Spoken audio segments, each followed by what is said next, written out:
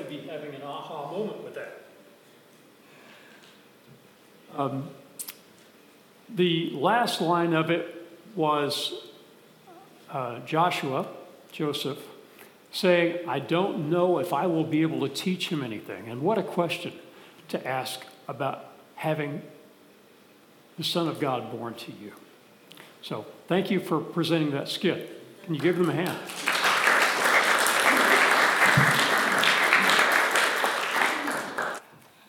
Our passage today is from the book of Matthew, chapter 1. I invite you to turn there if you have a Bible or if you care to on your phone. Matthew chapter 1. First, we see Joseph's unusual compassion. Joseph's unusual compassion. Matthew's going to tell us significant events. He's saying to us, listen up. Here's the skinny about this situation. He's going to tell us something very important. This truly is a birth to celebrate. And he starts this way. This is how the birth of Jesus Christ came about. This special birth is something to rejoice over. This is the birth of the century. In fact, the birth forever. This is the most significant birth of all time. And Matthew goes on to say, his mother Mary, about this Christ child, his mother Mary was pledged to be married to Joseph.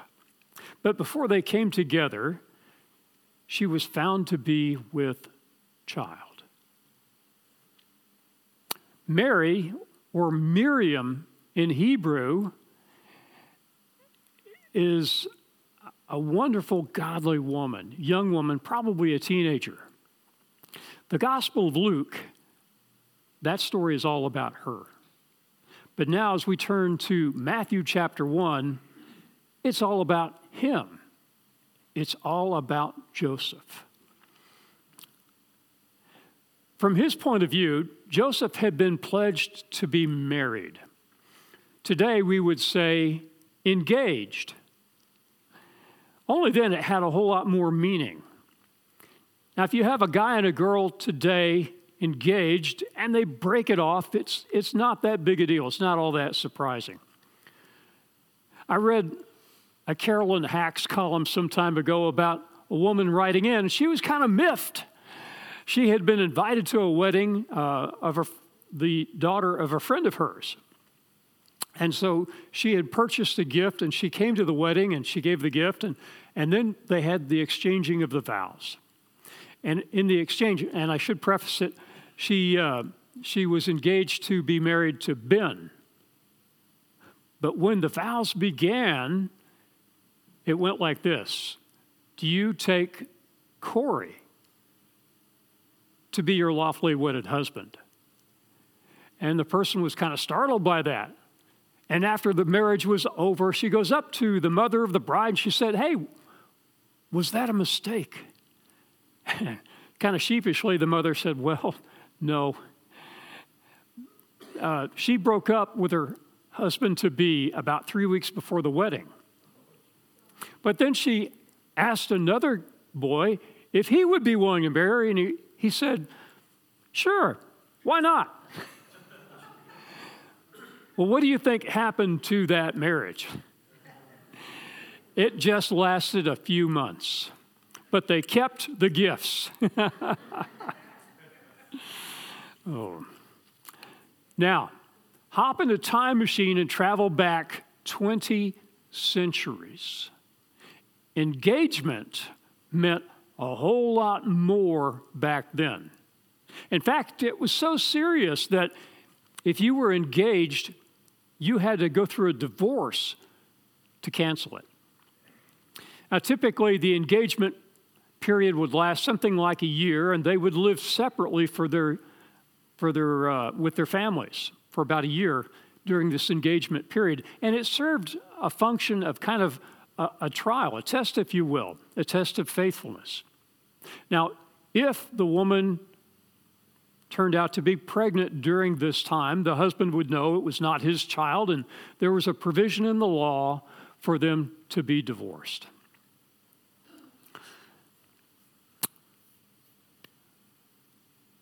So when you come to Joseph and he hears that she is pregnant, what do you think he thought? Yeah. How would he respond to this? How would he treat her? I'm going to suggest to you he had compassion. He could have revealed this to the whole village. Hey, this woman that I was engaged to, she was unfaithful to me. And everybody would hate her, right? But instead, he has compassion. He could publicly declare this, but he chooses not to embarrass her. He chooses to put her away quietly out of respect for her. Now, y'all catch this. From the very start of the relationship, Joseph had a mind to put his bride's needs ahead of his own. He has a desire to have compassion on his wife even when he is hurt and hurting. Guys, do you think that we can learn from Joseph? Yeah, I think we all can. One reason Scripture tells us that Joseph is righteous is this compassion. It is this trait, more than any other, which helps us to be like our God. When we love, trying to be like God. For God so loved the world. Yeah. And when we all fall short, but when we try to do that, when we try to be more like our God, when we try to love as He loved, we will see our Christian life begin to head in the right direction. Once Christ told His disciples He was going away, He gave them one command to prepare them. What was it? Love. John 13:34. A new commandment I give to you. Love one another. As I have loved you, so you must love one another. Now, in some ways, this command is as old as the Old Testament itself. Because in the law, they were commanded to love their neighbor as themselves. Sound familiar? Yeah. But there's one key difference. This command is to love, both are, but this has a new level put at it. I was at lunch with Bill Lee some time ago and another pastor, and we were discussing this passage. And Bill said, as he usually does with good insight, that yeah, it's the same as the Old Testament, but it's new in that it has this new level. And what is the new level, the new standard? To love as Christ loved. Now that's a whole nother story. The Son of God gave Himself. The Son of God sacrificed Himself for us. That's the level of love. And we will never exhaust the level of love. We will never reach there, but we can always shoot for it. So Joseph had compassion. Next we see Joseph's unusual challenge. Joseph's unusual challenge, verse 20. But after he had considered this, an angel of the Lord appeared to him in a dream and said, Joseph, son of David. So right after mentioning his name, he gives him a title. Why this title? What was so significant about this? Well, it's significant because it's based on an Old Testament promise, a very important one in my estimation. In 2 Samuel chapter 7, God promises David, the greatest king in the Old Testament, King David, promises him, David, you will always have a son who has the right to rule on your throne. Big change. I mean, his predecessor, Saul, remember, how long did Saul's line last? One generation, that was it. One and done. And he's saying to David, David, you're not going to be like that. David, you're a man after my own heart. David, I'm going to give you something special. You desire to do something for me, but I'm going to do something for you. You desire to build a house for me. I'm going to build a house for you, meaning a line. And that descendant of yours in each generation will always have the right to rule. Now, he did say to David that if he is disobedient, if he disobeys the law, if he turns his own way, I'm going to rebuke him, and if he turns back, okay. But if he continues and he hardens his heart against me, I may judge him. I may use other people to remove him from the throne. But he's not taking away the right for David to have a son who has the right to rule. And so from generation to generation, he could always have that. God gives a new chance when people sin.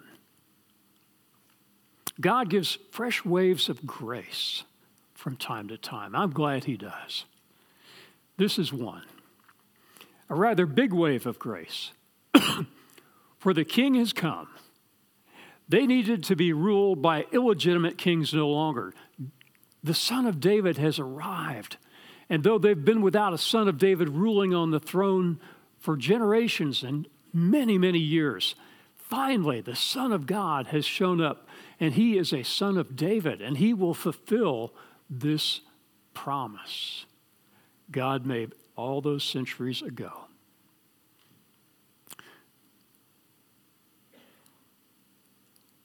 The Jews could have their kingdom.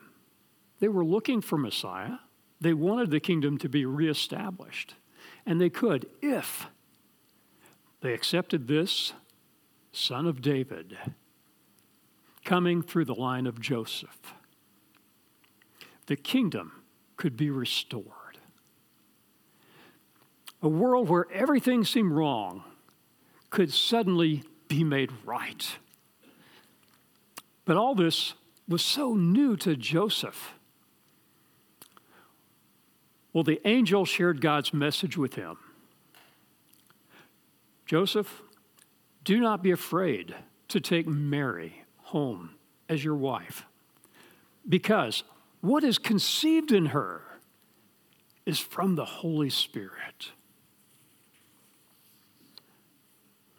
Now, if this happened today, if a couple came in, met with the pastor, and said, hey, we've never been intimate, but nevertheless, we tested it, and she's PG. What do you think they would think? No. Well, wait a minute. You might say, well, this happened to Joseph and Mary. Isn't that a double standard or something? What gives? Well, here's the answer. Sometimes God does something so miraculous, so amazing, he only does it once. And this is a one-timer.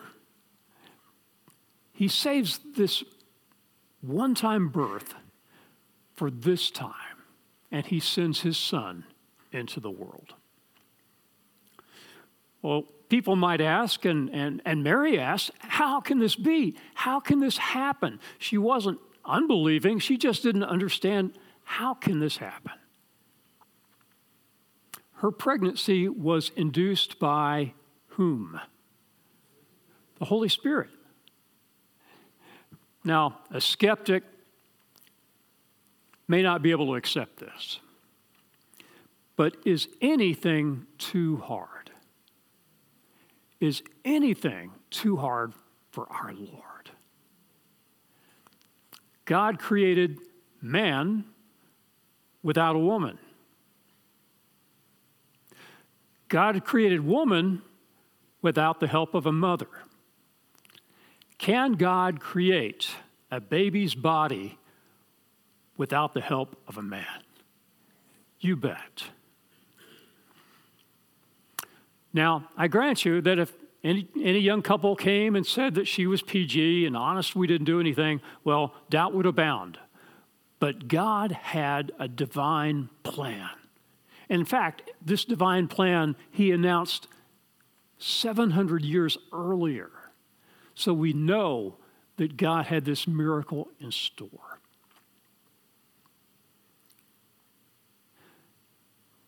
Now, verse 21, she will give birth to a son, and you are to give him the name Jesus. Now, what's so significant about this name Jesus? Well, first of all, in Hebrew, there's no J. You go through the Hebrew alphabet, and there's no J. So it would sound more like Yeshua, like the name Joshua today. That's what the name is. It comes from here. And it has a meaning in it. It means the Lord saves, or Yahweh, God's name, Yahweh saves. So what is going to be associated with this child? Salvation, right?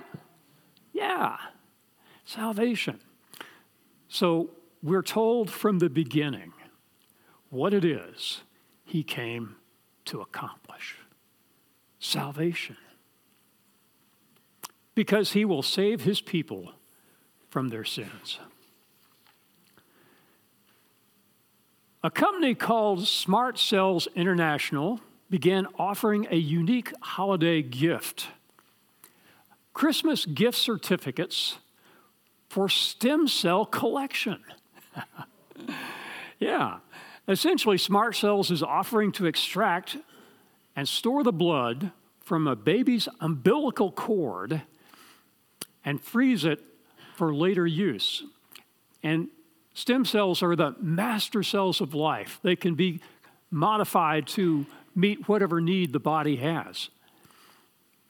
And so they can collect it and hopefully store it away. And if this person, this baby, ever gets sick, say with leukemia, they can bring those stem cells out and modify them to meet the need of that baby, now an adult. Now, what's the catch, you may ask? Well, the catch is the cost. They were going to charge about $2,400 to extract the blood cells and store them for about 25 years. $2,400, that's a big chunk for something that's unknown, right? Now, here's what the managing director of Smart Cells International said. Stem cells may seem to be an offbeat or even bizarre gift, but in effect, they are a long-lasting insurance policy that has a once-only purchase date. An insurance policy. 2,000 years ago, God gave humanity his own gift through a baby's birth, an insurance policy against the deadliest disease known to man, sin. Sin. Sin is something we don't talk about much. I mean, when was the last time we said, that sounds like sin? Or, I just sinned. We don't talk like that much. But sin is a reality. And sin infects all humanity.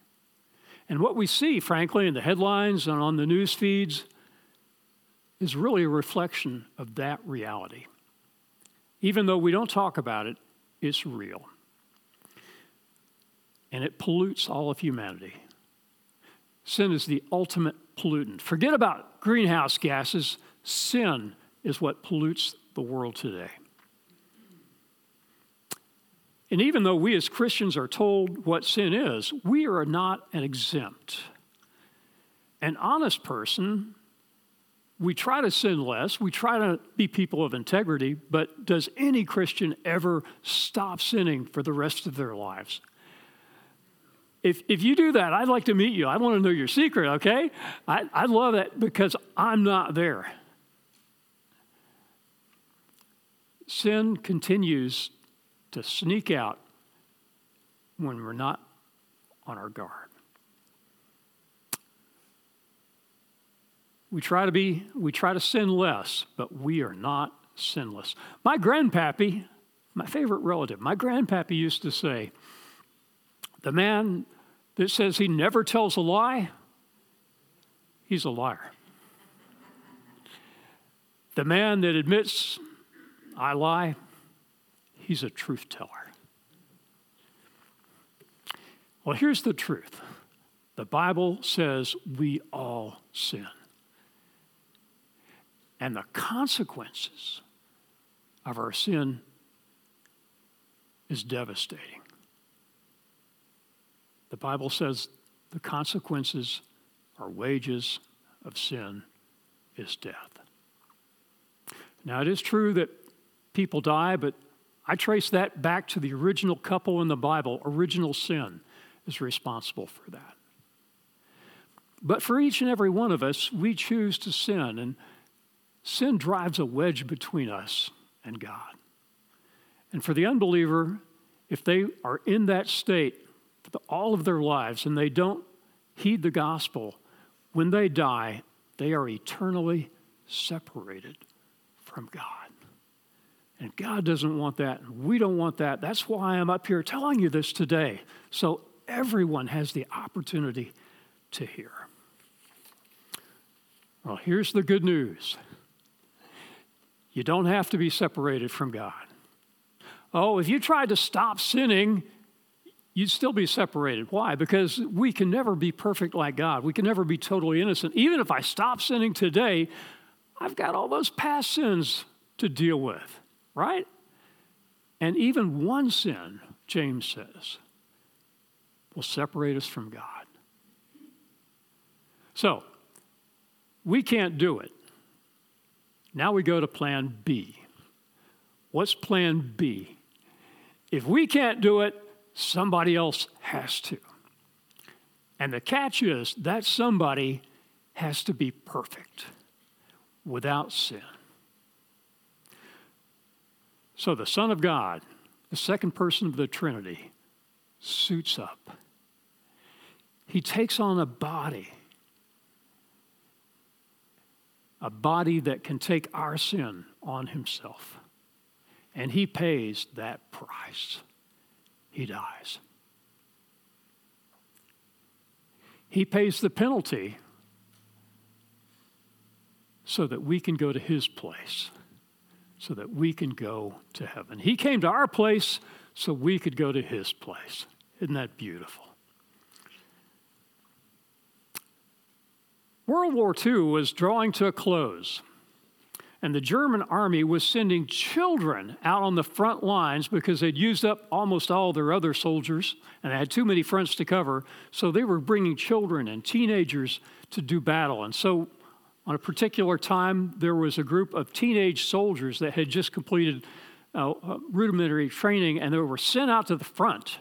And right on the Rhine River, the American soldiers had broken through and now were invading Germany. The war was going to end, and everybody knew it, but Germany was still sacrificing their children. And so this gentleman, Karl Schlesinger, later Dr. Karl Schlesinger, tells the story about what happened. They were on a slight rise, dug in, 2 men to a foxhole just in front of a small city called Kirchhellen. And there they were to stop the advancing army. His particular battalion had about 80 kids in it. And there were 3 battalions, and so they were lined up to stop the American forces of tanks and soldiers. It was a hopeless battle, but there they were. And then something happened. Carl heard this sound over in this direction towards a farmhouse, so he stood up and fired off 4 shots real fast and then dropped back down in his foxhole. But then he describes it as something happened. There was an eerie silence.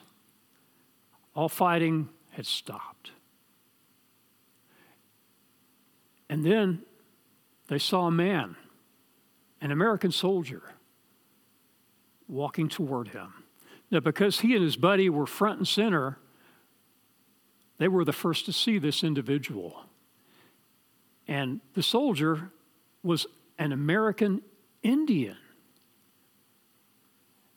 And as the soldier got close, they knew that he must know that he had machine guns trained on him, and yet he kept coming slowly. And he began to speak. Come on out. Come on out. Now, they could have killed him, but he risked his life because he saw how futile their defenses were and how hopeless the situation was for them. And so this American Indian, American soldier, took it upon himself to do this.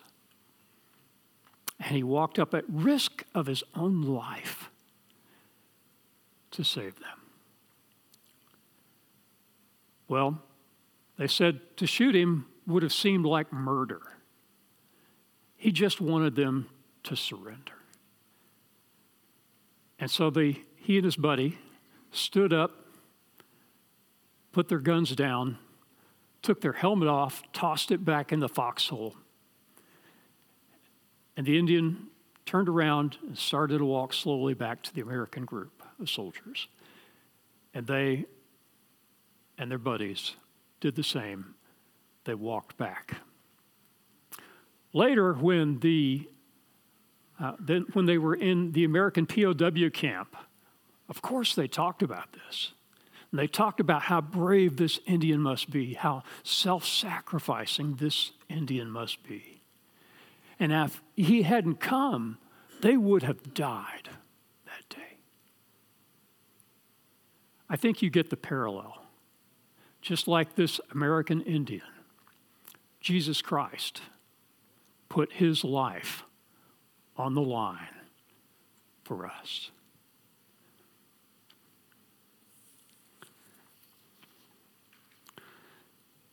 Next, Joseph's unusual child.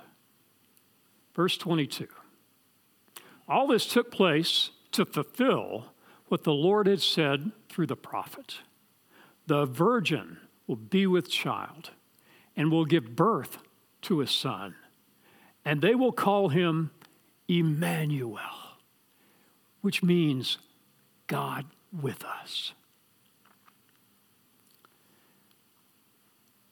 After church one Sunday, a young son asked his mom, "Mom, what's a virgin?" She thought, "Oh no, the time has come." And she sits down with him and she tells him about the facts of life in great detail. And when she's done, he says, "No, Mom, not that kind of virgin, the King James Virgin."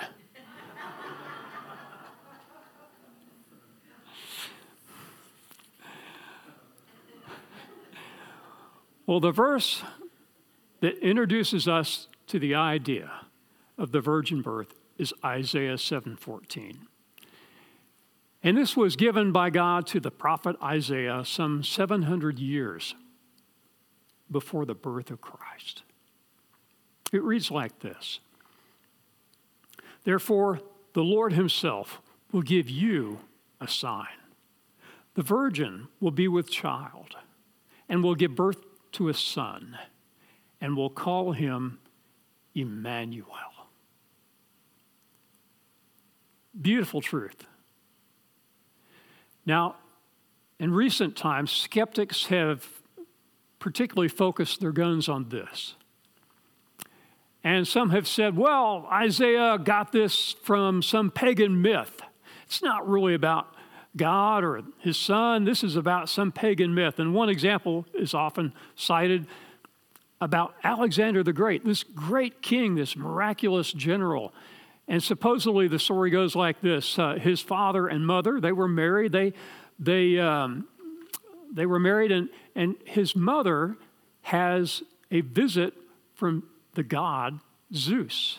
Remember, they're Greek, and they have this pagan god. So Zeus comes in the form of an animal or a snake and visits her. And when King Philip, her husband, hears about this, he loses all interest. And in spite of that, she still has a birth, this miraculous child. So I ask you, do you think that's the source of this? Well, no. First of all, was it a virgin birth? No. Husband and wife, they're married. But not only that, you look at the two stories and they are so dissimilar that no one rationally would conclude that one came from the other. No, this story came even before the birth of Alexander the Great, centuries before. And it was announced, the announcement came before. And Isaiah presented this to God's people. Isaiah is focused on the coming one, this babe,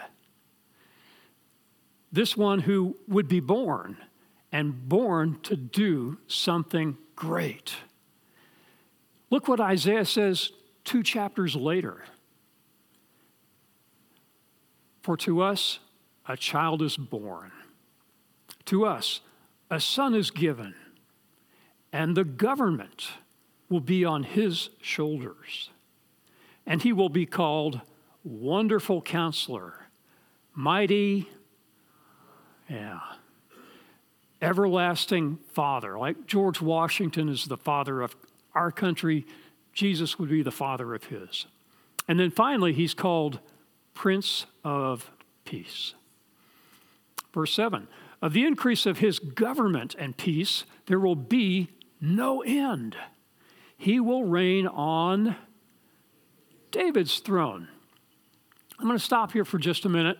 And this verse gets read in this country and around the world this time every year by, no doubt, thousands of churches. And almost nobody ever stops to explain what this is talking about.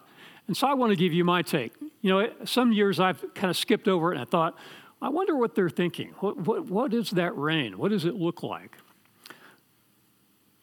Well, here's the thing. That reign is to be a reign of righteousness. That reign is to be a reign of peace. And I want to ask you honestly, as you think in your mind about the state of this world today,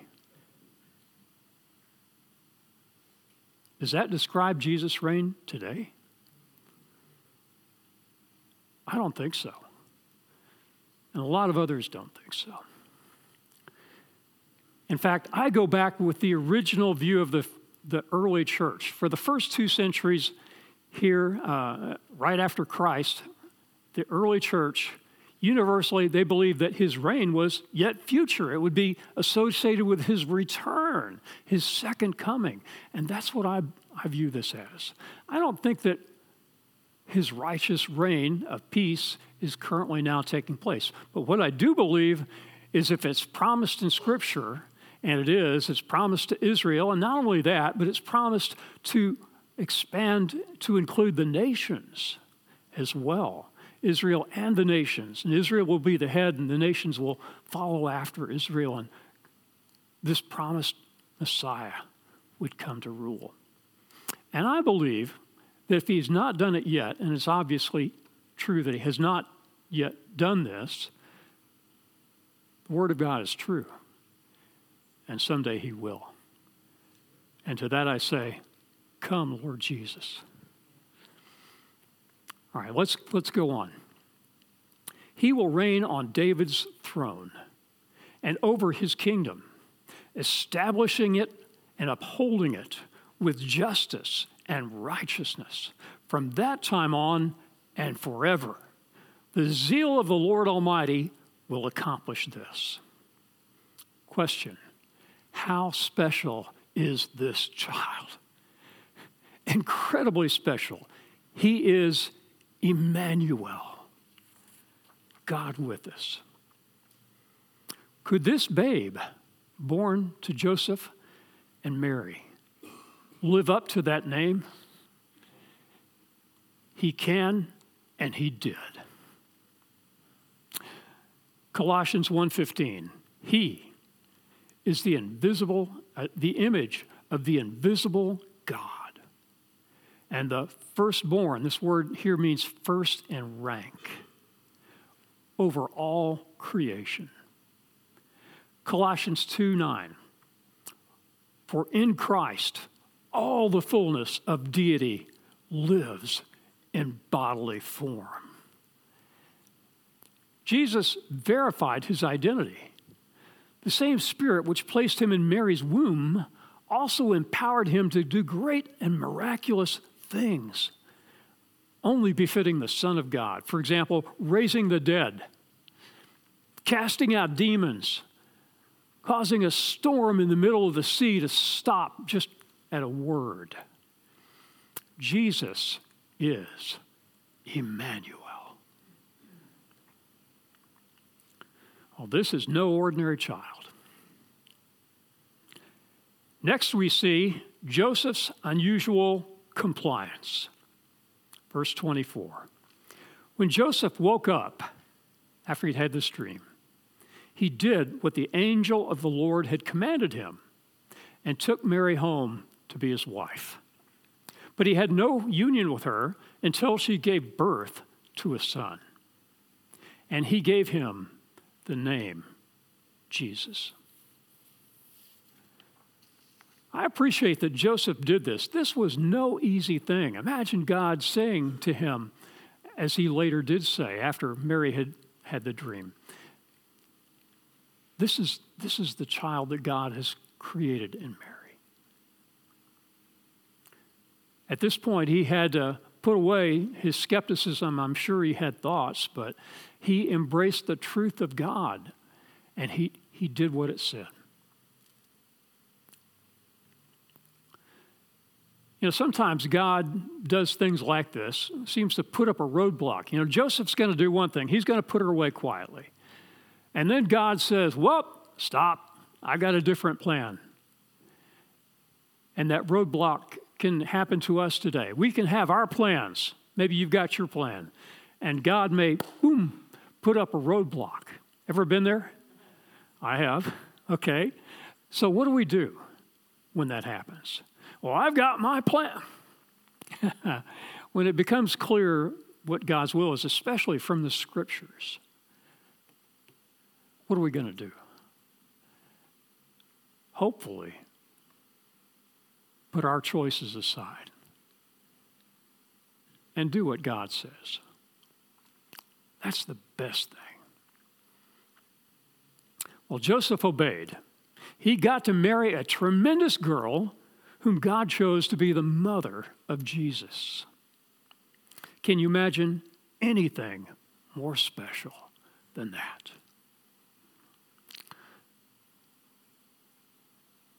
Several years ago, I heard the story of a man named Larry Walters. He was a 33-year-old single guy. He had some friends, and he wanted to see the world from a new perspective. And so he went out to a local Army surplus store, and he bought 42 weather balloons. And he came home, and his friends helped him rig this up, and he tied the weather balloons after they were inflated to a lawn chair. And he was going to go up and see things from a different view, from up there. He figured, this will probably lift 100 feet or so, and I'll get to see things from a different point of view. And along with that, he thought he'd stay for a while, so he took a peanut butter and jelly sandwich, a 6-pack of beer, and a pellet gun. And he thought when he got tired of being aloft, he would begin to shoot the balloons one by one until he came down gently. That was his plan. Now, on this particular day, his friends helped him. He got in the chair, they untethered it, and he's off. But he didn't stop at 100 feet. In fact, he took flight up incredibly fast, and he leveled off somewhere above 14,000 feet. And he was directly in the landing path of the Los Angeles International Airport. I can just imagine the conversation between planes flying by and the guy in the control tower. Well, he was up for hours. But finally, when they did get him back down on the ground, the police first cited him, and then the reporters got a hold of him. They asked him 3 questions. They asked him first, were you scared? Yes. Second question, would you do it again? No.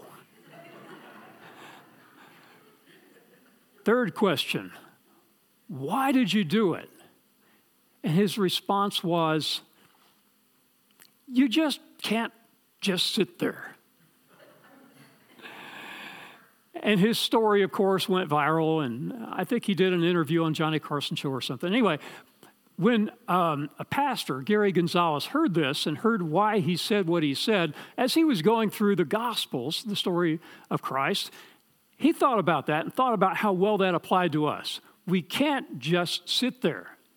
When we read the Word of God and we get some idea of what God wants, we can't just sit on our hands, right? We need to do something. So here's the part where we get to be challenged. And there are 2 challenges this morning. 2 examples to follow.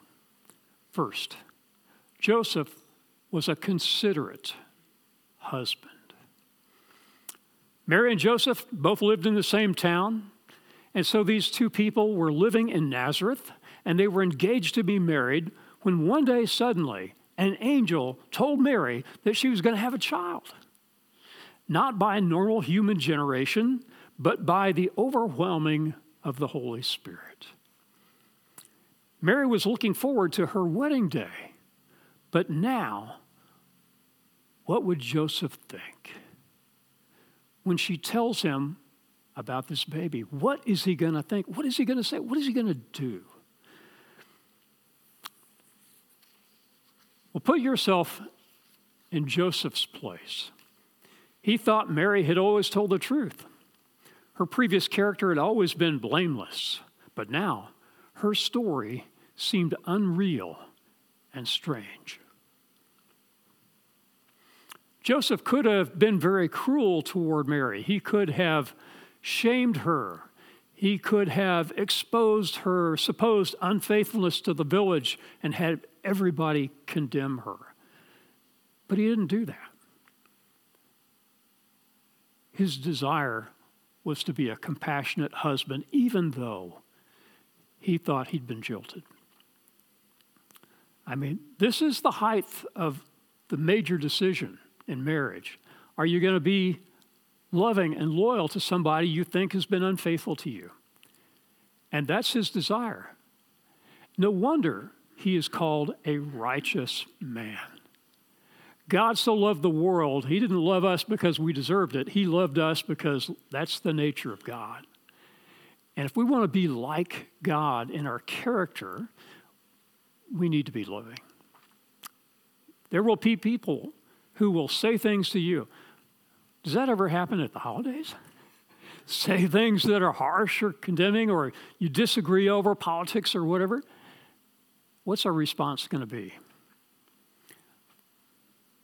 This is where I struggle. And I bet some of you do too. Will we be compassionate? Even when our human nature wants to give it to them. Will we be like Joseph? Will we be compassionate? Will we have love and demonstrate that love in tangible ways to people around us? Joseph was a considerate husband. Several decades ago, there was a conductor on the Pennsylvania Railroad whose wife had suddenly taken ill with cancer. He took a leave of absence from his job, and he stayed home every day to care for his ailing wife. And he loved her, and he was her round-the-clock care, except for brief times he'd go to the grocery store, things like that. And people that came over, they would see how he loved his wife, though now ailing and her body wasting away. But they would hear him say, "Mother, you're still my sweetheart.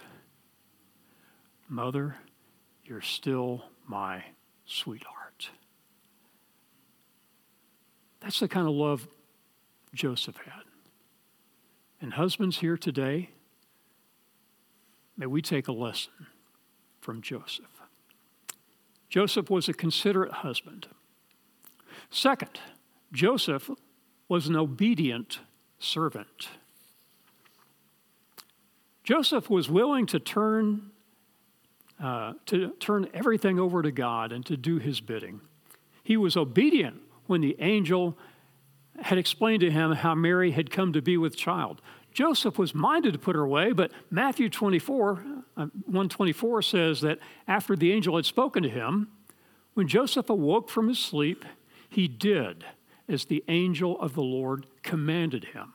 He took her as his wife, but had no marital relations with her until she had borne a son, and he named him Jesus. Joseph did exactly as the angel had told him to do. Joseph didn't understand the how and the why of the whole thing, but he acted in simple faith on the word of God to him. May that be an example for us. Joseph was an obedient servant. Today, we're at a crossroads. Will we be quick to obey God? Or will we evaluate which is the better option? Which gives me more pleasure? If I count up the options, A or B, which one is going to be better for me in the long run? Give me more money, give me better opportunities.